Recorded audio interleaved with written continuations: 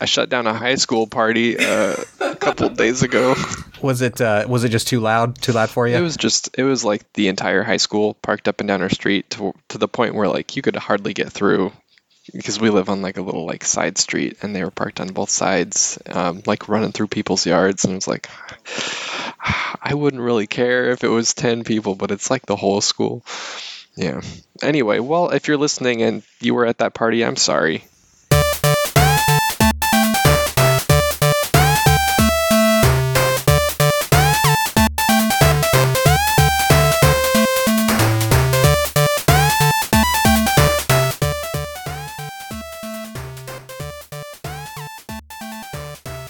This is the Flyover Indies podcast, where Kansas City area game developers talk about what we're playing, what we're making, what we're learning, and just by listening, you are part of the game development process. I am Caleb J. Ross. I'm a member of Flyover Indies, and I'm a game developer. Joining me today are Charlotte Tribble, co-founder of Flyover Indies, and also a game developer. How are you, Charlotte? Hi, I'm doing pretty well. Good. And also with us is Gage Bradley, second time. So you didn't F it up last time. We brought you back. That's good news, right? So glad. Gage, he's a member of Flyover Indies, musician and game developer. How are you, Gage? I'm good, thank you. This episode is going to be a fun one for me, for nobody else, I think. So we're going to do our standard talk about what we've been playing, what we've been learning from it. That's all fun and good. I enjoy that part.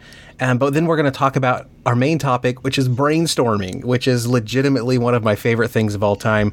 I threw it on our topics list a while ago, kind of as basically the worst idea of topic ideas, something that people would avoid, which is actually a brainstorming tactic, believe it or not. We'll talk a little bit about that.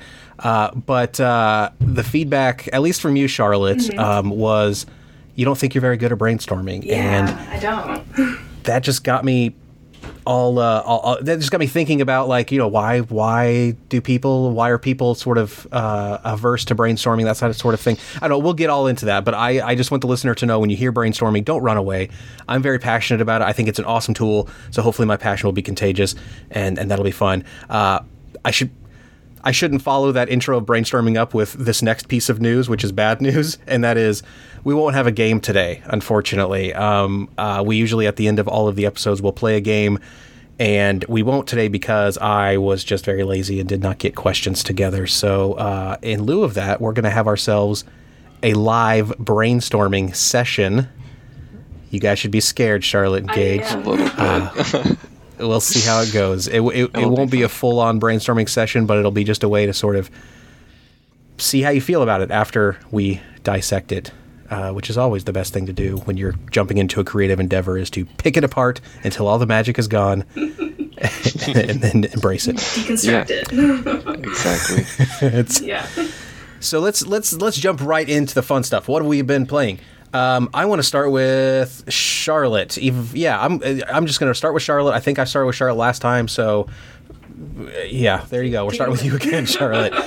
What have you been playing, and what has it been teaching you about game development, game design? Yeah, so let's see. I'm not finished with this game yet. I'm still in progress with it, but I've been playing Unpacking. And if you're not familiar with it, this is kind of a quiet little game where you are taking boxes of stuff, and as you move throughout your character's life, you have to unpack those boxes and decide, most importantly, where does all of this stuff go.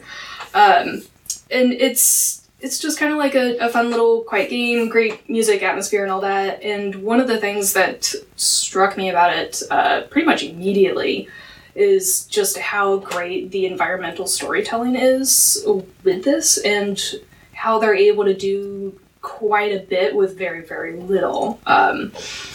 They're not it's not very word heavy, so to speak. Everything is shown to you through this process of opening a box and finding out what's inside, and then having to explore your space and decide what goes where.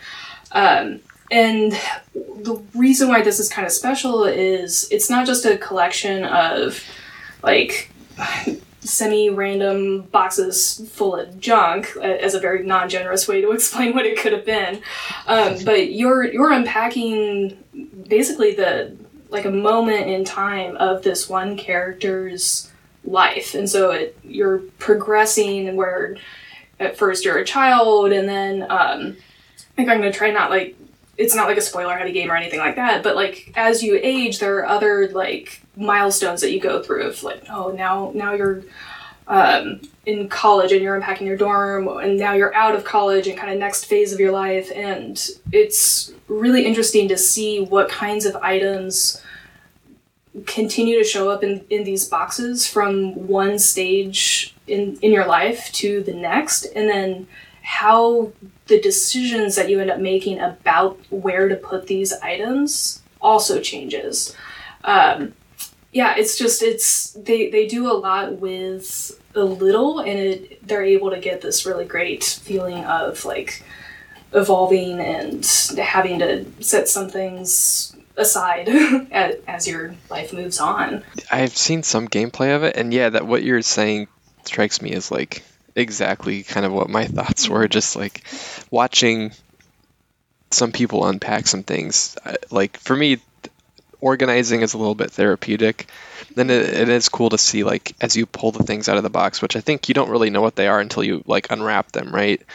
Yeah. Every now and then you pull something out, you're like, oh my god, like I remember having something kind of like this as a kid. Where would I have put this when I was in my room? It was over here. And then like, so you kind of fall into that frame of like, where was I at that point in my life? And it's like nostalgic, but it's also, it's crazy that they were able to kind of like capture that, but you also don't really realize it's happening. It's almost like a personality test that you don't know you're taking. Yeah. It's really interesting. It's really like touching and kind of sad at the same time at certain moments. And yeah, that feeling of like being able to connect it to your own experiences, like whether that's like moving or growing up or whatever. Like I definitely had those moments too of like, oh, I remember having something like this, or I remember like literally moving on from this one otherwise like sentimental item that eventually was like, I'm gonna put this in the back of the closet, or shit, this is going back to my parents' house, or in the car to be donated somewhere, or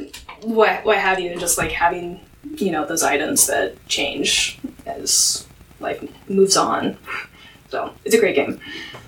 I've always been fascinated by the idea of gamifying the mundane, and it's almost like a subgenre in and of itself. I feel like it's sort of a subgenre born out of like nonsense simulators, right? Like after Goat Simulator, there was like, that was nonsense for nonsense sake. And then you have like Surgeon Simulator and I Am Bread, and these games that are like, let's be as absurd as possible with something completely mundane and something that you shouldn't really be able to gamify. And like just that concept itself was sort of the draw for a lot of those games. Like, isn't this crazy? I'm a goat doing goat things. This is nuts. And I feel like this gamifying the mundane, which this is an example. There's a few others out there. There's one that I played a while ago that was just like a balancing.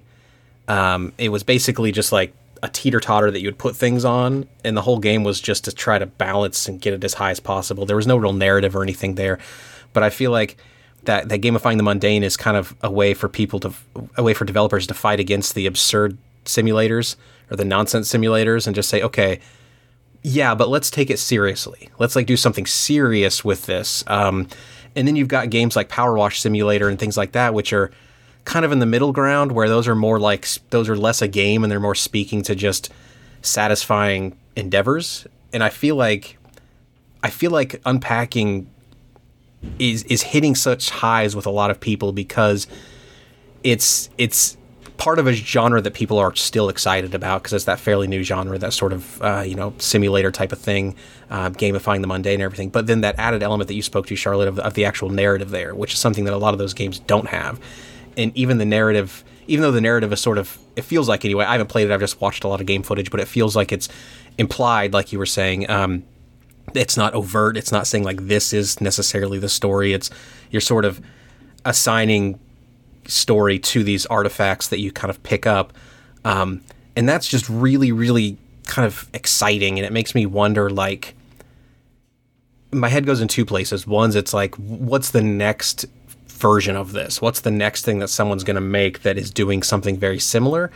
And so to try to answer that question, that leads me to like my second thought, which is, okay, well, I want to put myself in the position of the developers and think like, how would they have come up with this idea to begin with, right? Is it they were literally unpacking something themselves, and they were making decisions, and they realized, okay, anytime there's a decision to be made, there are factors that go into that decision. Therefore, anything that requires a decision could be gamified, right? Like maybe that's where gamifying the mundane comes from. Like I might have a decision of like, I'm washing dishes, right? That's mundane. Why am I going to wash a knife instead of a fork right now? Is it because it's closer? Is it because I have a system where I want to get all the silverware done first? Like, I feel like you could be in a room with people and start talking about like, what could you do to gamify this? And that feels like maybe what could have happened with this is you're unpacking stuff. Why are you putting things in these places and putting things? Why are these the things that are in the box? Yeah. That's where the narrative comes into play. What is your personal process here? Everybody's going to have a different approach, and like with a I'm going to wash the dishes simulator. Like I would wash dishes very differently probably than anybody else, and like being able to see like, okay, this is how I'm doing it. This is what works for me. Back in my earliest of game development days, when I was just ideas with no skills at all. So like a week ago, I had this idea of having like, I felt like I wanted to make sort of a game. I wanted to gamify the mundane. So there's this book by Ian Bogost, who's pretty well known, like in the video game academia world. Mm-hmm. And he wrote a book that was called, I think it was just called How to Play Video Games, or How to... it was a very dumb title, but like the basic premise is that video games aren't being used as prevalently in society as they could be. Like they don't have to just be forms of entertainment. They can be used throughout life to do various different things. And of course he touches on things like they can be helpful from like a psychological standpoint and maybe therapy and stuff like that. But then he also makes the comment about when you're sitting in an airplane and you have, and you're being taught like how to exit the plane, they're doing their stand-up spiel thing where they talk about like, here's how you buckle your seatbelt, all this kind of stuff, and nobody ever pays attention to it ever.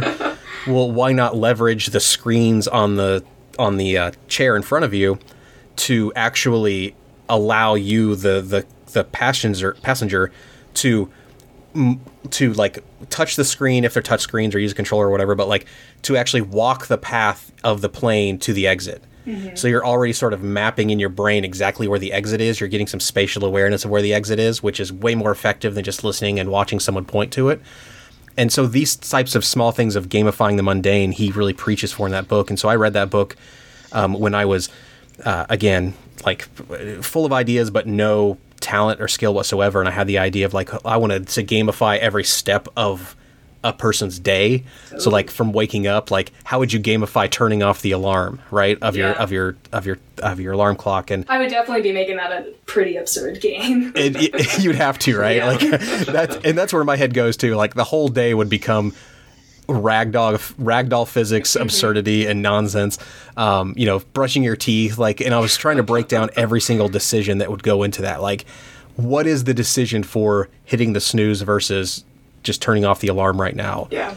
There's probably not a whole lot of factors that could go into a play. There's not like a lot of gameplay functionality there, but if you stack those up and you maybe make like a day's worth of like WarioWare micro game kind of things, and it's the day and everything that's seemingly mundane, let's gamify it. Yeah.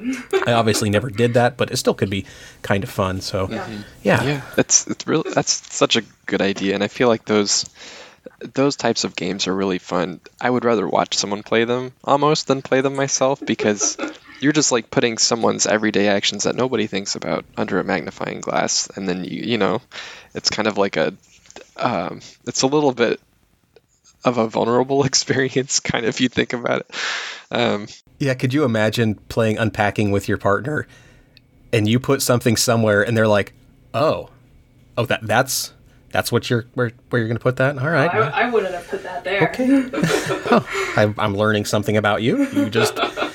You just put your stuffed animals on the bookshelf. Okay. I knew you moved my watch earlier. Yeah. That's exactly where you would have put it. They pan over. There's a bowl full of watches and Unpacking, like, huh. That seems weird. Exactly. Oh man, that's awesome. That's awesome. Well, let's jump into then. I should play Unpacking. I really should. I don't want to. I want to tie the ribbon on that, but that's a game I've had my eye on, and it seems like my kind of game. So, good bring, Charlotte. Let's go with Gage and Shin Megami Tensei 5, a game I will never play. Yeah, very fair. I mean, it's a very long game. I'm probably 40 hours into it and not close to finishing it. But I'll compare it to Pokemon because from what I understand, it's an old series, and this is the first entry I've played, which is the newest one. But for those, if you're not familiar with it, it's a monster catching, quote-unquote, taming RPG, the Japanese RPG, so it's very battle-heavy, like strategic. Not a whole lot of dialogue in this one, actually, which is why I want to talk about it, because it's interesting. To me, when I think of RPG, I think of like, a very full world of NPCs who you can talk to. Hopefully, they don't say the same line 50 times. Sometimes that's the case, but this one is interesting to me because from the beginning of the story, there are maybe 4 other characters, other humans, I should say.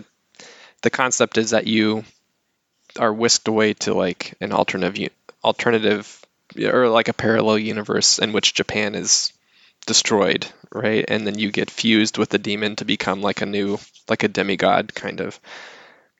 But like 4 of your classmates come with you, and you see them maybe like every 4 hours and talk to them once. So there's very little dialogue throughout this whole game, which seems like it wouldn't work because it's an RPG, right? It seems like those games are very dialogue heavy. But what's interesting about this one is to tame or catch these demons that you encounter, you have to talk to them. And so you diverge from like the battle. You can stop in the middle of the battle and decide to talk to them to try to get them to join your team. And these conversations can go very bad, like very quickly, depending on what you say. And they're a little bit like, it's hard to gauge what they want, but you have to negotiate with them. Like they want something from you, and you have to figure out what that is or say the right things. But I realized about halfway through the game, which took me too long to realize this, but they've worked all the dialogue into, all the characterization is going into those conversations you have with the demons that you're catching, and not with that's why they don't have a lot of other characters. And I thought that was really interesting because it seems so different. But yeah, I guess the dialogue is extremely impactful of the gameplay. Like everything you say determines if they're going to join your team, which I like better than talking to like the baker in a bakery and them saying like a one-liner and you're like, oh, that was good, I'm probably not going to remember that by the end of the game. But yeah, it just seems like a really... Those NPCs give you way too much information when you just met them. Yeah. Right. Their life story. Yeah. Exactly. Yeah. I'm just trying to buy socks, man. Yeah. Oh man. But yeah, it's been really good. The battles are good. They're very difficult, but the rules are very clear. So they're punishing, but they're fair. Which is interesting. They use a similar like typing weakness system to Pokemon, but you have a lot more control over your team. So everything is more like a puzzle than it is a pure numbers game, which is interesting. Have you played any of the Persona games by chance? I have, and that's what actually made me interested in trying out this, because I understand those are a branch off or like a spin-off of... Yeah, so the Shin Megami Tensei games are the original, and then one of them, probably Shin Megami Tensei 2, 3, I don't know, like is basically called like Shin Megami Tensei like Persona, and that's kind of where the branching started like happen, and then so that forked into its own series, the Persona series. And I've never played a Shin Megami Tensei game, but I have played Persona 5. I played the Persona 5 Royal, which turns out maybe was not the best decision. It was a game that I put like 80 hours into and really enjoyed actually. But then there's like one boss that's pretty much impossible toward the end of the game, and I was like, I'm done. I can't get past it. But from my understanding is like Yeah, the Shin Megami Tensei games, they kind of do focus. It's generally like a single character or one, or you're kind of a single character, but with a party that you kind of intermittently communicate. But it's mostly about the demon fusion and stuff like that. And then Persona is more about like a party system, and it's more of a traditional, I guess, RPG in that sense. There's a party system, and there's definitely still fusion, like demon fusing and stuff like that in Persona games as well. And it's pretty in depth, but my understanding is that like it's not as like the core of the game. Like it's really cool and fun to do, and you need to do it to get good demons to fight for you, but it's not like the game isn't necessarily built around that necessarily. And so yeah, exactly. It's definitely more story heavy, I feel like Persona is, or relationship heavy, in a good way. But it's interesting how stark the differences are between a series that branched off from another. But yeah, I've been having a lot of fun with that one. It's very different than anything I've played. So for me, I've been playing Mass Effect 2, fresh off of Mass Effect 1. So I played Mass Effect 1. I got that Legendary Edition, the 3-pack. I've never played any of the Mass Effect games. I've heard they're games that I would appreciate, that I would like. I like a RPG, even though this is barely... I like a narrative-heavy sort of shooter that's has some leveling up kind of system, so I wouldn't go so far as to call it an RPG, but it's really fun. So I played Mass Effect 1, loved it, went on to Mass Effect 2. I'm in the middle of Mass Effect 2 right now, and Mass Effect 2 is widely considered by by fans to be the best one of the three, for reasons that I don't fully understand, and I think that's kind of what I want to talk a little bit about. So on that point, so a lot of what people will say is Mass Effect 2 has more character relationships than the first one does, and that's kind of why they like it so much, which I get. I understand. That's probably true. But what's Mass Effect 2 does, I think, not very well is that its main core, the main impetus to the mission, the sort of call to action, is given to you rather than you discovering it on your own. So in Mass Effect 1, you're kind of a ragtag group. You go to... You're being told to go visit this important planet that has this important artifact that you need to get to before the bad guy gets to it. And so you're like, I got to get to this thing. And once you get to the thing, something happens which alters your own brain chemistry and allows you to do things you couldn't do before. And so you start piecing together this larger puzzle of conspiracies and things like this. And ultimately you are invested in this mission. You've discovered this mission. You're central to it because the artifact is literally a part of you now. And so you're motivated to go out there and accomplish this mission because you discovered it yourself, and that's satisfying. Whereas in Mass Effect 2, immediately at the beginning of it, you're told by a character, literally called the Elusive Man, that you have to go do this mission. Okay. It's like, I have assigned this to you. Go do the mission. Like, yeah. And then the game is you like, he literally gives you a stack of like dossiers to say, here's all the people that you need to get on your team. And so you're going through a checklist and you're like, I gotta visit this planet to go pick up this person and do some kind of mission to convince them to come onto my team. And then rinse and repeat for 8 people or whatever. And I'm kind of in that stage right now where I'm recruiting all of these people, and I put I think 15 or so hours into it, and it's like a 24-hour game or whatever. So maybe I'm a little bit more than halfway. So my thinking is that the people the players who really loved Mass Effect 2 and the character relationships, I'm hoping that once I fill out the dossier and I have my entire team, that's where sort of those interpersonal relationships kind of come into play and make the game a little bit more interesting, because right now it's just frankly is not interesting at all. And so I play it for the shooty missions, which is not really what I would normally do in a game like this. And so that tells me a lot about like how much fun I'm having with it, which is not a terribly large amount of fun. So that's my hope is I'm going to get there, and that's going to be fun. But what I think the sort of positive thing that I want to take from it, so I guess the lesson there, in summary, the lesson there is like missions are way better when you discover the mission as opposed to when it's given to you. So that's something that I think it can really be done with good storytelling.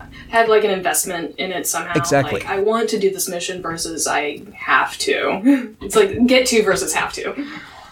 Right, and that's where I think good narrative and characterization can come from. It can really help push that forward in a way.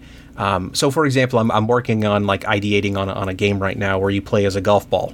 Ooh. And you're a golf ball who has amnesia and can't remember what kind of ball it is, and so it travels the world like talking with other balls, trying to figure out like what am I, you know? And it's going to be absurd, stupid, funny, but I thought like, well, just the fact that if I said you play as a golf ball and you go around and you roll around a world to do whatever, like who cares?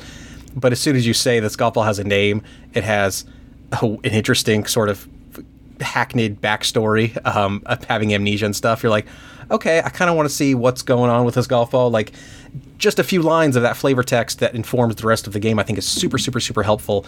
And yeah, Mass Effect 2, like, it just doesn't do that to the degree that I would want it to. But the other thing that I learned from this is I was really taken aback by how cool it was to play the first game in a series and then play the second one right after it, whereas in normal real time you would have to have waited 2 or 3 years, I think is the distance between these two.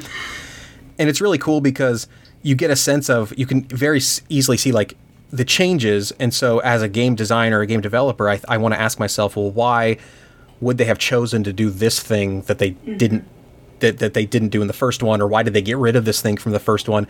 And even though I don't have insight into the people who made those decisions, I at least have this data that I can sort of analyze and make my best guesses. You know, an example is like in the first game, there's this tank thing that you can drive around called the Mako or Mako, one of the two. Mako, I think, is in Final Fantasy VII. Yeah. So Mako, probably. And it's this thing you drive around, and at the time of the release of Mass Effect 1, everybody hated the way that this thing drove. It was hard to control. It was terrible. That was basically the narrative that ran with the game. It was just, these were the worst parts of the game, right? So in the second one, they got rid of it, and now you have this like sort of hovering flying thing that sort of replaces those missions. Now for the Legendary Edition, I should say they made the Mako drive better, so it's not as frustrating as it was when it was originally released, which is good. But knowing that they decided not to tweak the Mako driving for Mass Effect 2, but instead completely abandon it, I think says a lot about what they wanted players to focus on, right? Like, they didn't want players to be distracted by a conversation that says, does the Mako drive better in this one than the last one? Because then the conversation is still about the Mako, and they don't want that. They want people to have conversation about other things. So it's like, we could make it better, but let's just get rid of it and do something else. Let's get that out of their head, which was really cool. And then also the fact that the first game, your team at max, you can have like 5, I think, people on your ship or whatever. And the narrative at the time, or the conversation about the game at the time was, I want to do more with these characters because I love, you know, establishing the relationships and building romances with these characters, and those are things you can do in the games. So in the second game, your roster is now like 10 characters, and so they probably thought, people like this relationship part. We as developers like making this relationship part. If you have more characters, that's more possible relationship connections. So let's just throw more characters at it and then build the story from there. Which, like I said in my earlier comments, like, I hope that plays out. I hope that's what I get to do next. I don't know that, but I hope that's the case. So it was cool just to see these kind of things that they changed about the game and sort of try to wonder. And the things that they kept the same, like the weapon selection wheels and things like that, are very much the same, which tells me that it's a game, because it's never been a game that's like focused on combat necessarily. There's a lot of combat, but it's pretty rudimentary, easy combat. There's nothing that's going to blow your mind about it. And the fact that they didn't really change it for the second one tells me that, like, yeah, we're doubling down on the narrative. We're doubling down on the characters. We don't need to make the shooting better. You know, we might refine it a little bit, but we don't necessarily need to. And it's just cool to see, to intuit that sort of thought process from the developers. And I haven't played any of the Mass Effect games. Do you think you're going to move on and play the third one once you're done with 2? I think I might. It's depending on how 2 ends. Yeah. If it ends anything above a disappointment than I probably will. Yeah. I've heard 3 is also pretty good, and the conversations have always been, from what I've read and seen, is 1 is the worst. So people will argue about 2 or 3 being the best, but they all say definitively 1 is the worst. And because I like 1 so much, I'm like, God, there's got to be something I'm missing here. What's going on? So maybe I'll find what's missing in 3. So I think so. Yeah. Cool. Yeah, and interestingly enough, too, I also am kind of interested in Mass Effect Andromeda, which was the one that came out after 3 that everybody hated. Tanked expectations for there ever being a Mass Effect 4 until recently when a Mass Effect 4 was announced as being in development.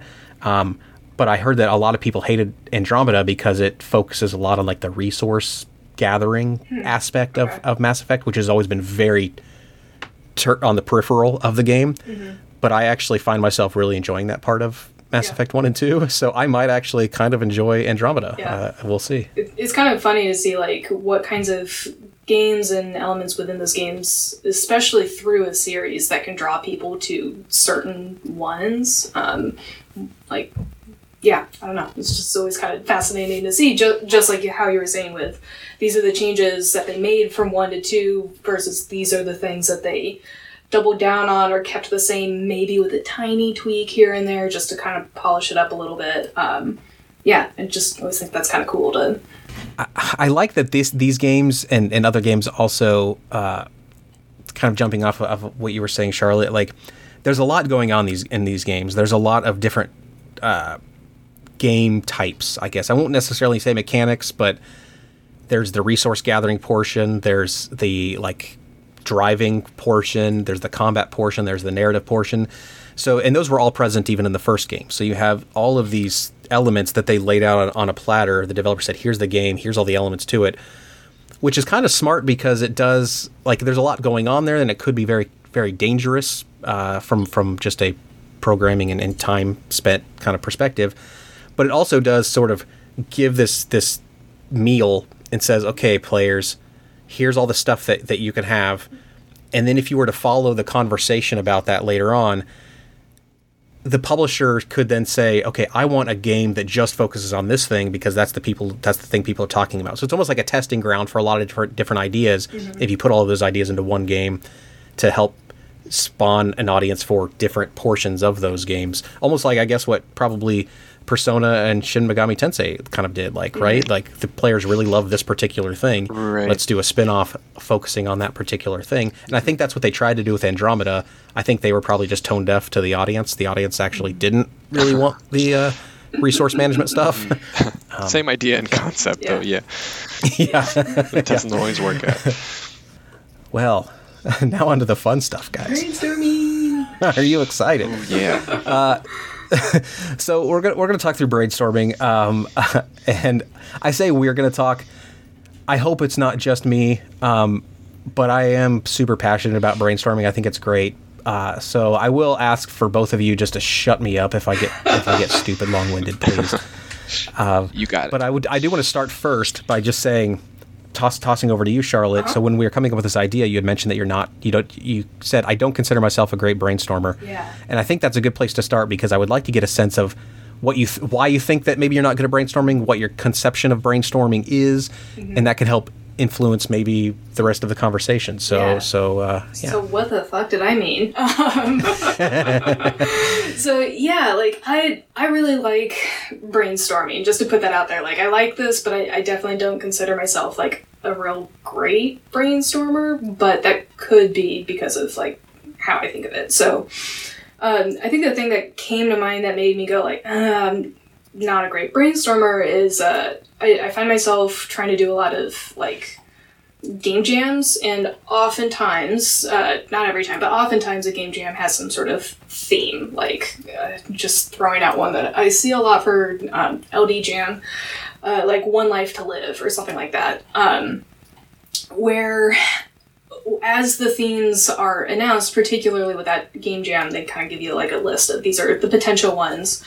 And what often happens to me is I'll be taking all of these themes, I'll write them down, and I'll attempt to brainstorm potential game ideas for each of these. That way, once the final one is actually announced, I already have something to roll with, because time is very precious during these game jams. I don't have time to brainstorm.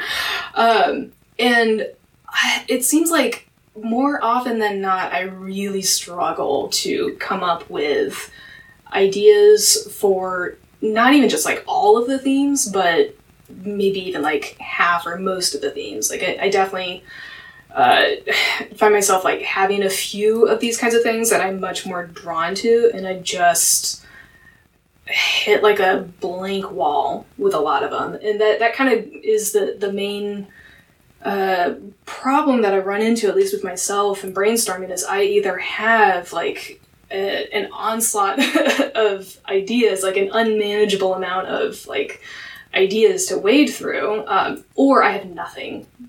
Total like white screen, static, whatever, like it's just not there. And so I'm always very impressed by people that I see that can just like, regardless of how interested they are in the thing, just churn out like one idea after another. And it definitely seems like whenever somebody's doing that, they're all great ideas. It's like, that's so impressive to me, somebody who can just like brainstorm and be able to move past seemingly immediately and effortlessly, though I'm sure that's not the case. Like that like initial hump of like, I got nothing, man.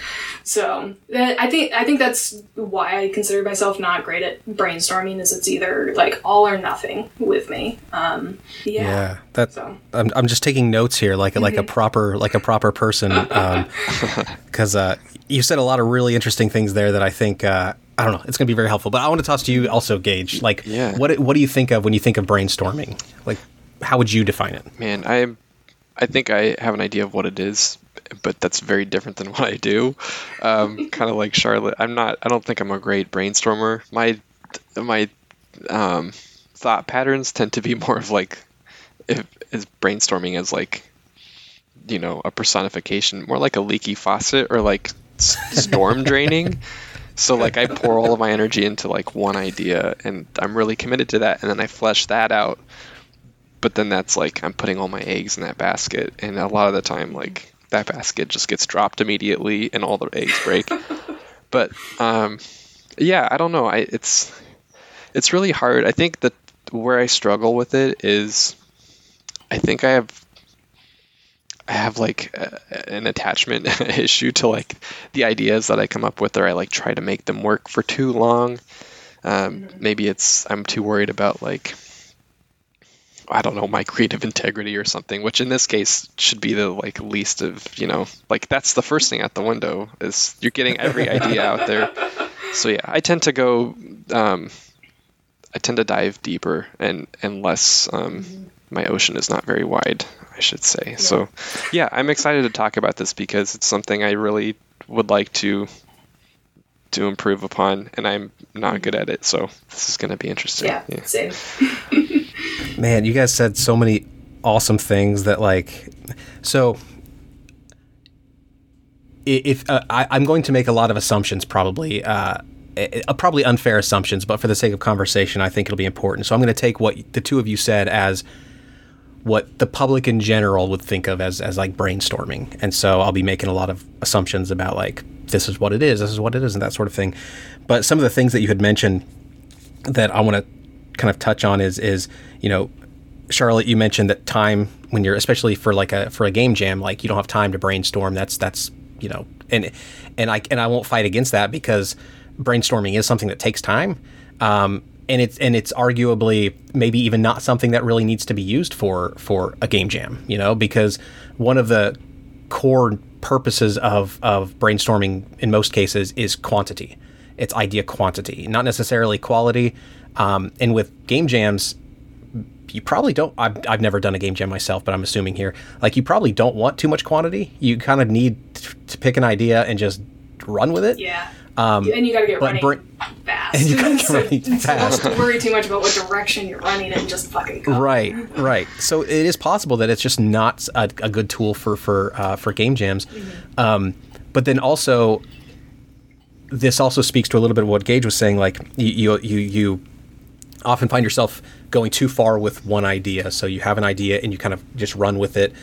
And the implication there being that you're past the point of brainstorming, right? Like, I've already got my idea, now I'm going. And I think what a lot of people misconstrue about brainstorming is it can be iterative. You know, you can actually brainstorm. Sure, you can brainstorm the seed of your plant if you want to, but you can also brainstorm the nodes as you go out, right? Like, and you can commit to one idea, go that idea, and then when you get stuck, say, okay, now I want to brainstorm something very specifically about this, and you can branch off and run with it. So that's very, very reasonable and logical. And then the other thing that I think was the two other things that I want to touch on now, and then we'll talk a little bit more about it as we get through there. But that's the idea that Charlotte, you said like you'll brainstorm, and then I think you said something like I've got nothing, right? Like, and that's I think that I got nothing feeling is, it sounded to me like you're thinking of that as like that's the end result of failed brainstorming or failed ideation or something. Like, I've done this thing and I just can't think of anything. I'm done.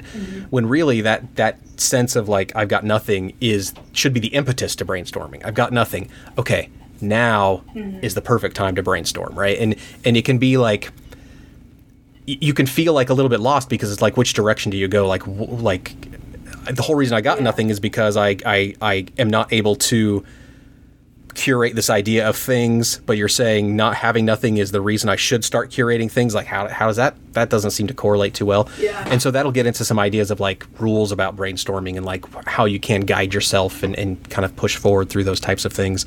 And then the other thing, I'm assuming both of you, when you approach brainstorming in the ways that you've described, have largely been kind of from a solo perspective. It's like just you kind of thinking through things. And brainstorming is actually much better as a group thing. So it's really hard to brainstorm as a single person. Charlotte, you mentioned someone who, you're doing game jams and someone just comes up with ideas.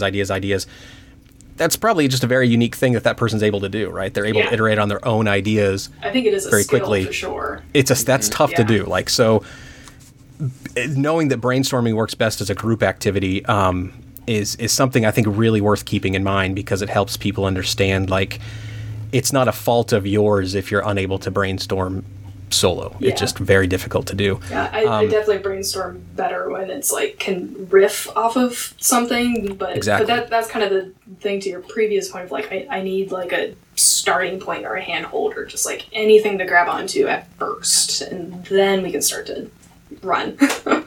and that's where the group, because in any brainstorming section, and we'll get to kind of this, like, it is something that, there needs to be someone to sort of lead it. Someone needs to be standing in the room with a marker in hand in front of a whiteboard kind of thing. And just understanding that there is that role can often get people through that initial, like, starting seed, because that person can sort of read the temperature of the room and understand people's comfort levels. Because brainstorming really is a weird mix of psychology, because people don't want to be vulnerable in public, but you're literally asking them to be vulnerable in public, and that's tough to do, especially in a room full of people who consider themselves creative, which is where brainstorming often happens.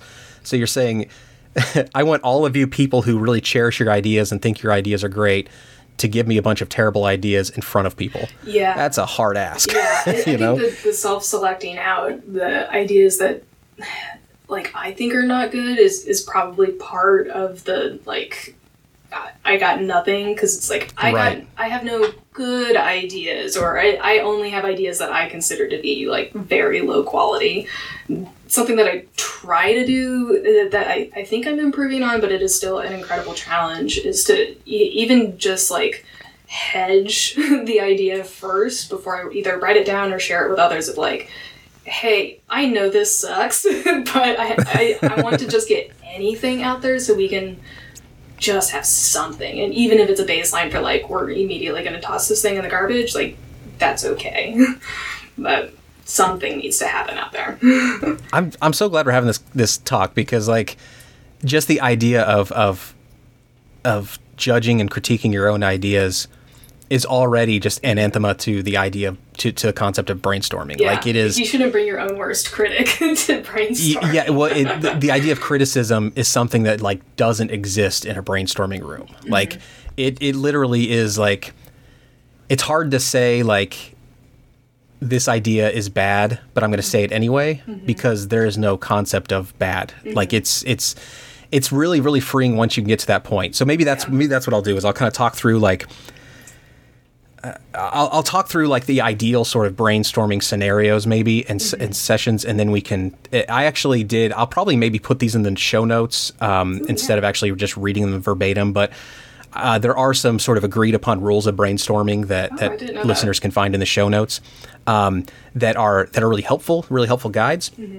But let's start with maybe like when you might think to use brainstorming. So let's imagine that you're on a team. So we're already doing something that most of us probably are not accustomed to, but ideally you're kind of in a team, you're in a group of people, and there's something that you need to come up with ideas on something that can be as great as just what is this thing we're going to make. So speaking from a game development standpoint, it's like, okay, what kind of game are we going to make? You could have a brainstorming session that's just what kind of game are we going to make?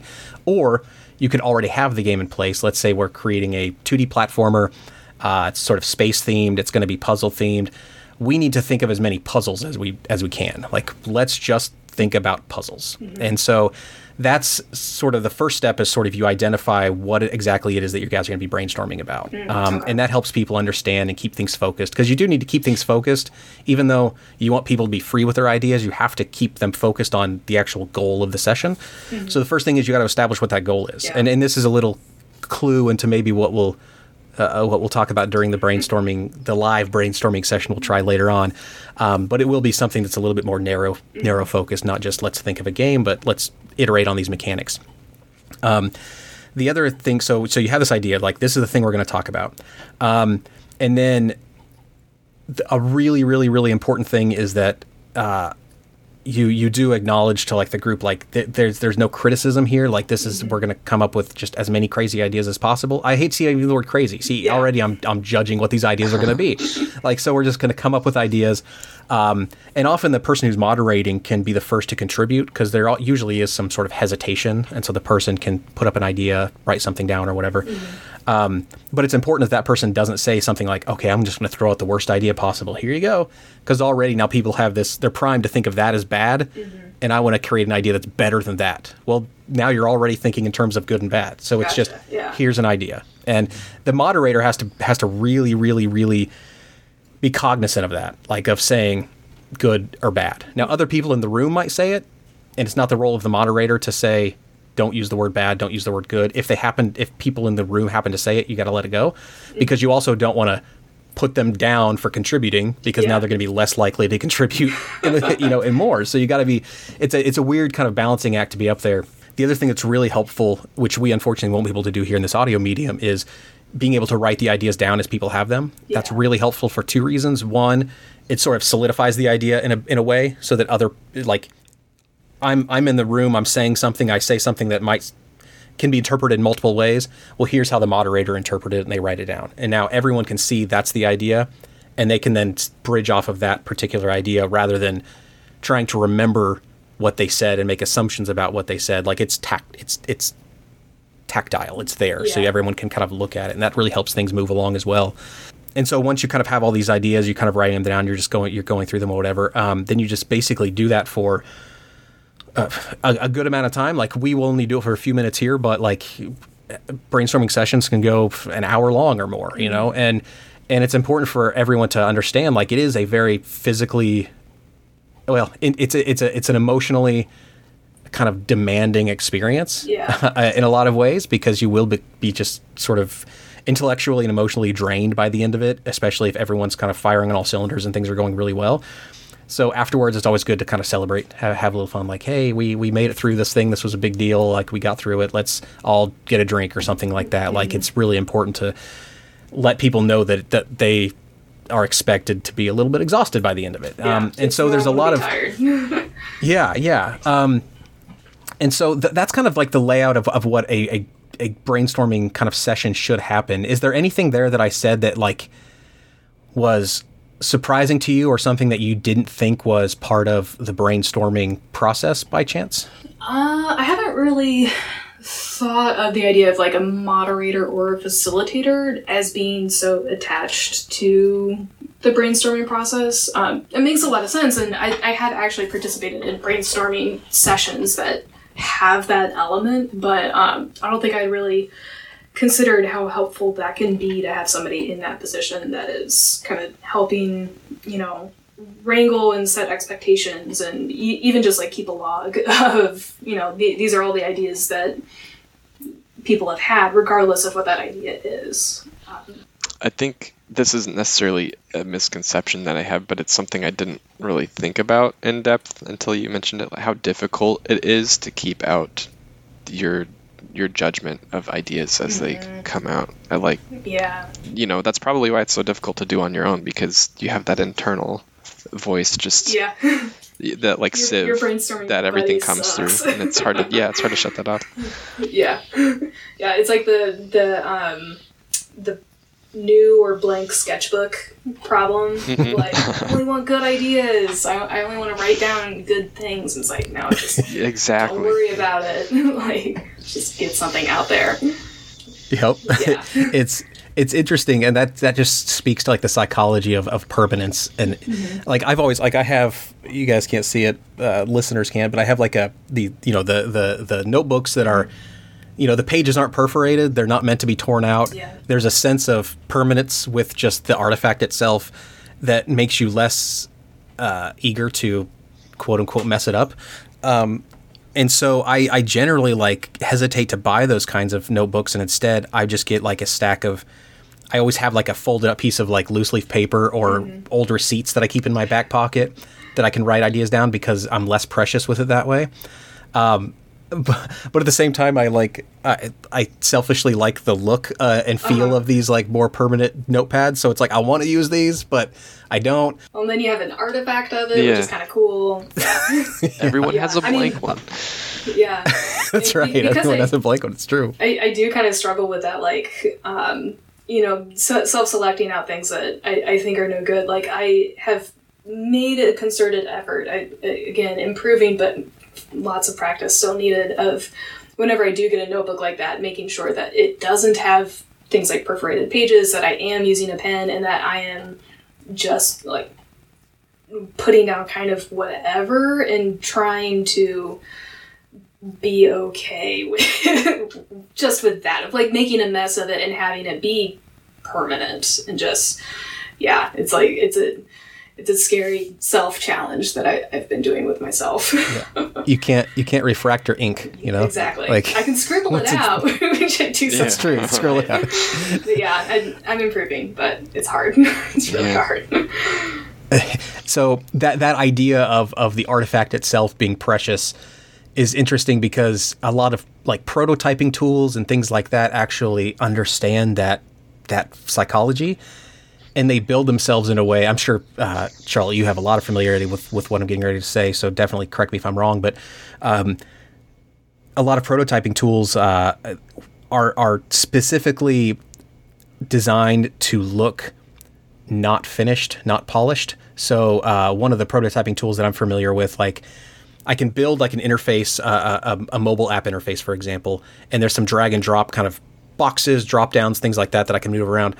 But the boxes and drop downs themselves, the edges aren't straight. They are designed to look like someone just like wrote them in, scribbled them in, because there's a psychology of permanence there, where it's like, if I show this to someone, I want them to be comfortable saying that shouldn't go there, that's broken. And a lot of people aren't comfortable. They see rigid lines, they see straight lines, they see a box, and they think, that's where that's going. I can't, how dare I tell them that shouldn't be there, or that I don't think that should be there. Like, and so these tools, they specifically are like, we want to make it look kind of like garbage for a reason. Yeah. Make it look unfinished, at least. Yeah. Yep. And from a brainstorming perspective too, that's also why whiteboards are so helpful, instead of like, if given a whiteboard versus a screen that I can type from my desk onto like a Google Doc so everyone can see, like, they take the same amount of real estate, but you go for the whiteboard every time, even if it's a little bit more cumbersome, because of the handwritten feel to it, because of the ease to erase things if you need to, the sloppiness of it. It feeds into the idea that what we're doing is not permanent. And that's really important for everyone in the room to sort of understand. And yeah, it's these sorts of things they trickle up in the world of prototyping and UI design and UX design and that sort of thing all the time, and game design, obviously. So the one thing that I also wanted to mention too was, and this is another tool or another way to sort of help get out of this idea of being precious with your ideas. And I wish I remembered who it was that had come up with this idea, but I don't. So unfortunately, this person will not get credit. But they have this brainstorming tool that they use that is it's like a table. You think of just a table in a spreadsheet or something. And what they do is they have in the first column, they'll list out things like interface elements. So it could be like a slider, a radial button, a checkbox, whatever.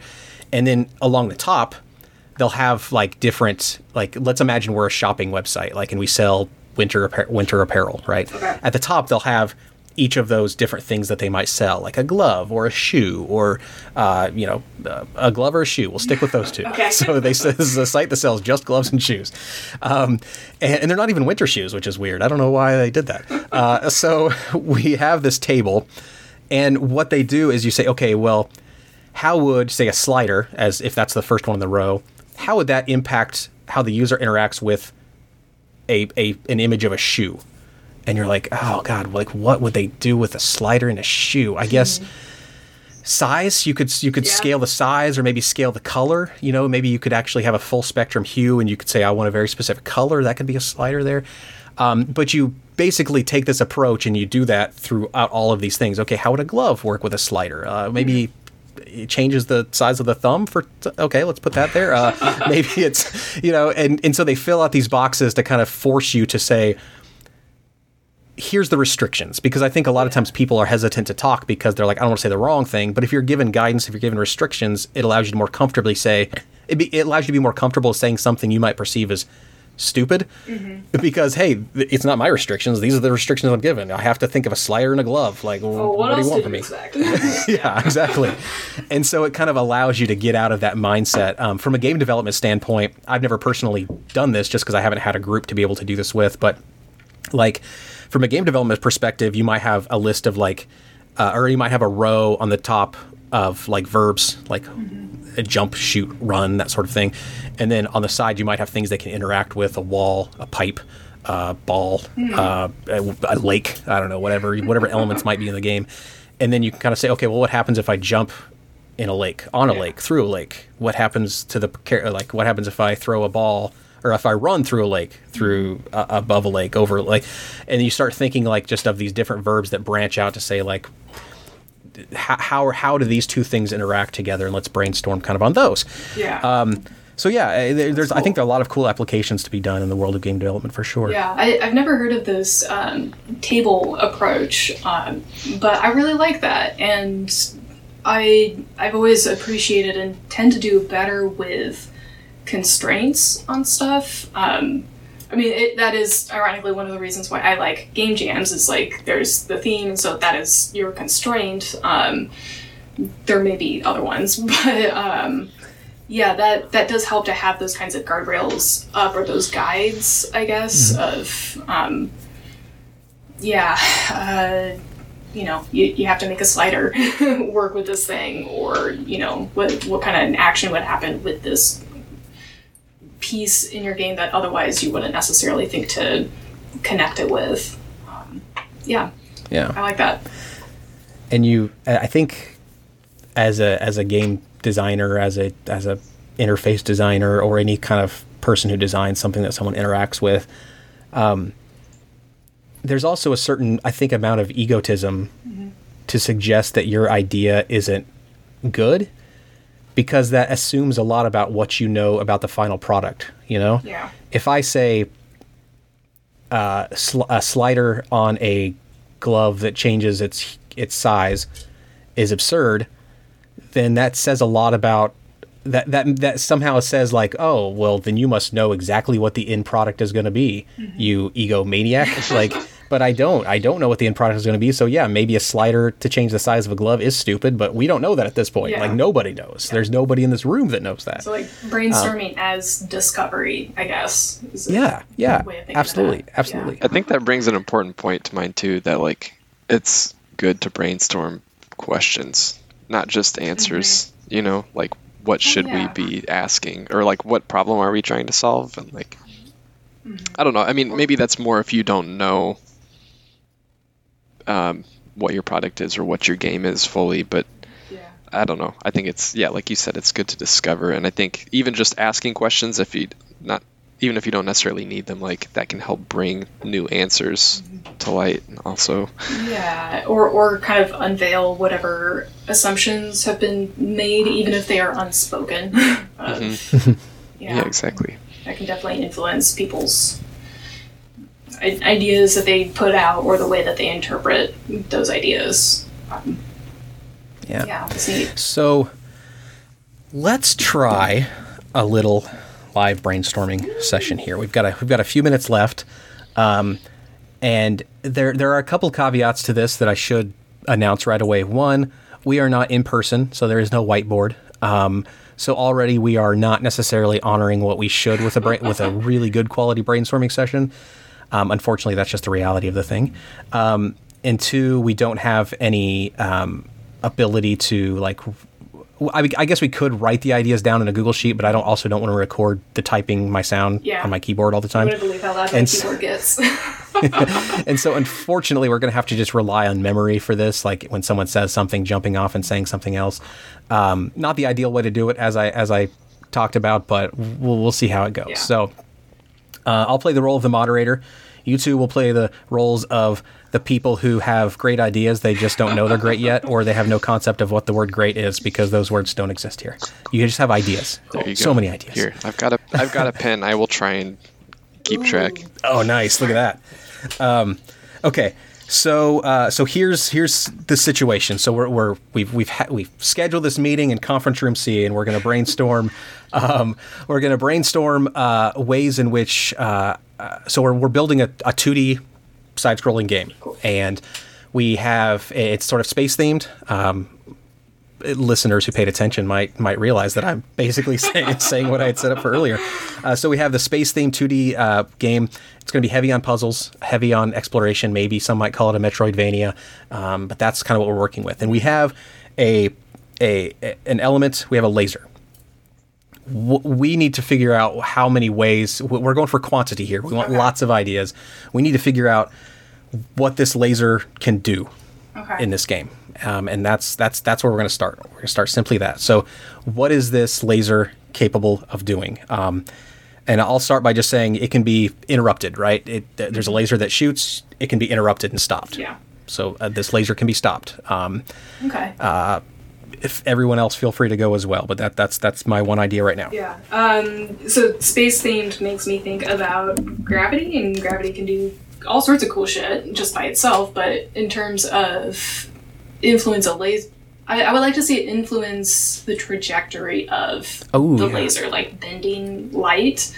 Oh, that'd be cool. Yeah. So maybe there's a way. Maybe these lasers can be like the source of the laser can sort of be replaced. Like you could have a physics laser that actually responds to physics. You could have a laser that responds to force, maybe. I don't know. I guess that would be physics as well. But basically, yeah, lasers can respond to gravity. That's cool. I like that. Are these lasers part of the environmental aspect of the puzzle, or does the character have a laser? Oh, Why not both? Yeah. So yeah, lasers are movable. So the character can carry a laser. Maybe the character has a laser built in themselves, so it's part of their person. How do these lasers interact with each other? So is one laser dominant over the other types of lasers? Can they be replaced? Can I take my laser off my hand, put it where this environment laser is, take that environment laser to do things? Never cross the beams. Maybe when you beams. cross them, it changes the color of the laser, and Oh, the I was color just thinking about colors. Yeah. Oh, yeah. Yeah, like, yellow and blue. Yeah. You have a Ziploc laser that turns green. Yeah. Hole in space time. They can. I think the lasers can activate buttons to open doors, or activate buttons to drop things, or they can just activate buttons in some way. Kind of reminds me of using lasers to scan things. Like scan things, take in information, maybe to understand your environment, your world. Yeah. Also, like, thinking about different kinds of effects that lasers could have. Like, with scanning, that's a very informational one, but lasers often would do some damage, or maybe they might light stuff up, or, hit the button, like you said. Yeah, lasers as a weapon. Damage. Yeah, lasers, light, image. How about as a platform? Not a conventional aspect of lasers, but... Cool. I love it, because then that feeds into the physical, or the physics part of it, right? Like, if the laser is tangible, it should be able to be stood on, right? Obviously. Yeah. That's very cool. Oh, then that tells me, okay, so if lasers, by definition, are the speed of light, can you slow them down to do something? One of the materials that you add to it can actually slow it down, like a timing reasons or whatever. That's interesting. Yeah, and if the laser can be interrupted, like, what kinds of interruptions might there be? Like, if you were to hit the laser against, like, something solid, that would potentially stop it from, going through it unless it's damaging it. But what if something actually was changing the device that's emitting the laser and have it be more of a, like, pulse or something like that? Like, it's an intermittent laser. Yeah, and maybe even the material that the laser is hitting, and this might be what you were saying, so sorry if I'm just saying the exact same thing, but maybe the material that the laser is hitting actually affects the laser itself. So, like, if you shoot into something, it turns it into a spread. It almost, like, one beam goes in, 5 come out cool. of some sort of material or something like that. Reflecting stuff. That's always fun. Yeah. And then you could, and then if you did shoot the laser at the wall, it turned into 5 lasers that come out of the other end. Now you have basically a ladder, because if you apply the physics to that, now you're able to climb up the laser as though they're rungs of a ladder. That'd be kind of cool. Yeah. Interesting. It also sort of makes me think of, like, shmups, like, lasers everywhere. Oh yeah, room-filling lasers. All sorts of different like, especially if you... What's that? All sorts of different patterns and stuff that you can make with that. Like, if you have to replicate a pattern, maybe that is a puzzle, right? Like, if there's a weird symbol on the wall, the first time you see it, you're like, what is that? And then you realize, oh, when I turn on this laser, it reflects off this surface. I move this surface here. It actually now makes that pattern. Door opens, something changing like that. the angles and materials of things to move that laser differently, or, block it, allow it through, that kind of thing. Yeah. What if the player was an obstruction to a laser, assuming that they can be, like, deployed and set down by the player? Yeah. Oh yeah. Maybe cool. Like, are you thinking in terms of, like, I'm a cursor clicking the player and dragging them around, or, like, you're maneuvering and stopping and then that triggers something else? Yeah, maybe you have a player that you can maneuver and set, or when you jump in front of a laser, it breaks a connection, and maybe that can be part of a puzzle. I don't know. Yeah. Or like a friendly teammate or something that's, like, always following you around, and you could put, like, a goofy, dumb, like, mirror hat, and so they have to stand in front of the laser to, like, shoot the mirror. I like that. I kind of have this vision of, like, some character on the outside of a ship having to, like, crawl around it and navigate between, like, laser beams to do, like, repairs or, like, disconnect certain things, or maybe you have to, change out one laser for another, or adjust its position in order to, achieve whatever the goal of the moment is. Oh yeah, I think that'd be fun. That would be interesting. I'm thinking, like, the in, like, Super Mario World, those scenes where you're climbing on the fence, and so it's like you're climbing on the fence, and so you're having to, like, move around. But imagine lasers kind of going in between this laser to turn this laser off so that it could. Yeah. I like that. Oh man. Gosh. Let's see. Maybe the laser's a movable laser, which that you can, like, take off the environment or whatever. Like, maybe it's subject to physics, so it could actually, like, roll. And if it's rolling, it's, like, shooting the beam, like, all over the place for some reason. Like, ooh, could that be a distraction for enemies? Are there enemies in the game using lasers as the distraction? Or maybe using lasers obviously as a weapon. We talked about that. What about, like, the kinds of other environmental effects that lasers might have. Like, if they hit something inside, it could fill up a room with smoke and do something like obscure your view or their view. If it's like an enemy. It could obstruct your view. It could also obstruct the enemy's view. So you could use that as an offensive kind of thing as well. It could boil water, that the water gets really hot. Maybe steam does something like to the environment. Yeah. There might also be something about like the laser and the engines of whatever this ship is. Like, it seems like that could be very related to however it is like powered. Maybe all the lasers need to be connected just right in order to turn the engines on or change how fast you're going.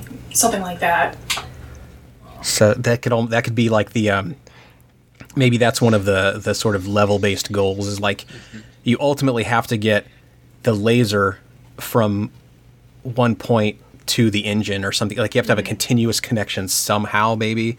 And so that could involve crawling on the outside of the ship to navigate and repair lasers, to turn this laser. Maybe there's a laser that's like interrupting another laser. It's perpendicular. Yeah. So you got to turn this one off so that one is able to reach its spot. Yeah. To ultimately get to like the engine to so that you can lift off of that planet and go somewhere else, and somehow story-wise your engine breaks again on every planet. Yeah, as is tradition. I love the idea of having to navigate around the level, connecting lasers to each other, and whatever puzzles that might involve of, how do I get this thing, through this particular like hole or challenge, or move it past this other laser or what have you. I love things are fun. Oh, go ahead. I was going to say, it reminds me of this board game I had where it was like chess, but at the end of your turn, you press a laser, and it hits all the pieces, which are just mirrors of different shapes and angles, and you're trying to hit the person's king, basically. So it's like, what if that's cool. What if that was part of the puzzle, but maybe you had to cross the laser over itself so many times before it hits the engine for it to increase its power or something. Oh, I like that. Yeah. Increase. Yeah. And then, God damn, what was I going to say? Oh, farts. I forgot what I was going to say. Never mind. I think it would be great if the laser was, this is not the idea I had, this is a new idea. But it would be cool if, like, when I said earlier how the laser can kind of roll and be erratic or whatever, I would love for like a cat to like jump out and start chasing the laser. Oh my god. Yes. Oh my gosh. Like, and that's the only time you ever see this cat. Yeah. It's just like chasing running around. Oh. Yeah, better make sure that it's not a damaging laser. That's true. Oh my god, what if it was though? Maybe you are stuck on the outside of the ship, and you're locked out. There are only cats on the inside, and you're manipulating the cats with the lasers to get to the engine to fix it. Oh, I love that. That's amazing. And that's what you do is you find the first time that the thing rolls down or whatever, and the cat comes out and goes crazy. That's where you as the player learn. Okay, so cats react to these things, and then later, when you just see a room full of cats, you're like, I should probably do something here. Use the cats to your advantage. So the thing that I was going to say earlier that I just remembered was, Gage, when you were talking about, like, I think it was obviously one of the two of you, but I think it was Gage, talking about like the idea of loving to see like you're connecting a laser from one spot to another, and you have to like kind of see it throughout the entire process. No, I think it was you, Charlotte. Yeah, saying like you trying to figure out like there's a laser that you need to get through the wall, figuring out how to get through the wall. One of the things is like if it really is like a level-sized puzzle, right? It's a huge puzzle. The player's not going to be able to see the laser end to end at all times, and so it could get frustrating for the player to have to mentally remember like, okay, well, where is I'm clear over here on this side of the world, but over here is where the laser is currently being blocked. I need a way to constantly reference back and know kind of where the laser is blocked. So maybe there's some sort of HUD map element or something that sort of shows you where the laser is now relative to where you are and what's currently blocking it, some sort of feedback system so the player is able to actually understand and not get frustrated, have to backtrack and re-look at something and come back and all that kind of stuff. Yeah, almost like a mini map for your laser's current like pattern. Yeah. Yeah. That'd be kind of cool. Yep. Lasers are neat. Look at this. We have quite a few ideas. See, look at that. Oh, that's awesome. That's awesome. And we're pretty much right at time, so I can call it now. Normally I wouldn't. Normally, like, you keep going like this for like an hour or so, and it's so much fun. But I think what the benefit of this kind of thing too, and I'm hoping people like kind of feel anyway, is something that I've always kind of said is motivation is difficult to get sometimes. It's difficult to be motivated on a project because for various reasons. But one of the highest direct motivators is fun. It's just simply the idea of fun. And if you're having fun doing something, then you're more likely to want to do it. And also, in game development, like, you're having fun when you have ideas and you're able to actually implement those ideas and do cool things. You're not having fun if you have no ideas and you're staring at a blank screen and you're like, this is ridiculous. So if you were making this space-themed game, imagine had you not had this brainstorming session and you basically said, all right, so I have a laser. It can open doors. That's the only real puzzle I have thinking. But now imagine having this page full of like crazy weird ideas, and you can kind of go through and say that idea is cool. That's the one I want to build a puzzle around right now. You can jump right into it, build that puzzle, go on to the next one. You just have these ideas that can help keep you motivated in a way that blank space just simply cannot. Yeah. And so motivation is a really big benefit to brainstorming, I think. Cool. So, but yeah. Yeah, for brainstorming. I hope that was fun. Was that fun for you guys? Yeah, I enjoyed myself. That was fun, and definitely helpful for sure. Yeah. Yeah. Good. Well, I hope it was also fun for the listener. It might not have been as much fun for the listener because you can't see our faces getting all excited when we think of these ideas. I almost said crazy ideas, but they're not crazy. They're just ideas. But it was a lot of fun for me. Hopefully fun for you, the listener. We really appreciate you listening through this somewhat strange episode. What games did we talk about? We talked about Shin Megami Tensei 5. We talked about unpacking. We talked about Mass Effect 2 and 1. We talked about, I think that was it, right? We didn't talk about any other games or something? I don't think we did. I think that was about it, yeah. So, Brief mentions for Persona. Oh, yeah, Persona, yes. Talked a little bit about Persona, yeah. Cool. That's the games. If you want to go play some of those, you probably should. I don't know. But thank you so much for listening. If you have any comments to make on this or any other Flyover Indies podcast episode, please feel free to tweet us at FlyoverIndies or email us at contact@flyoverindies.party. We might just read your tweets or emails in a future episode. Now, if... that was a weird transition. So how can you get a hold of us if you would like to talk with us personally? You can get a hold of me at Caleb J. Ross on Twitter or calebjross.com on the rest of the internet. Charlotte, where can people find you should you wish to be found? Yeah, you can track me down on Twitter. I am at CTRBLE. Awesome. And what about you, Gage? Should you wish to be found, where can people find you? I'm also on Twitter at drumgadget_433. Nice. And the intro and outro music that you're listening to maybe right now came from Nash, who can be found at www.nashhigh.com. And also there's a link in the show notes to a lot of the games that we've made at Flyover Indies. So you can click on that and check those out, have fun with those, or hate them. Either way, you're having an experience that's a good experience probably. So thank you so much for listening, and we will talk. You'll hear us talk to you in the next episode. More words later. Bye. Yeah. Bye. Bye, thank you.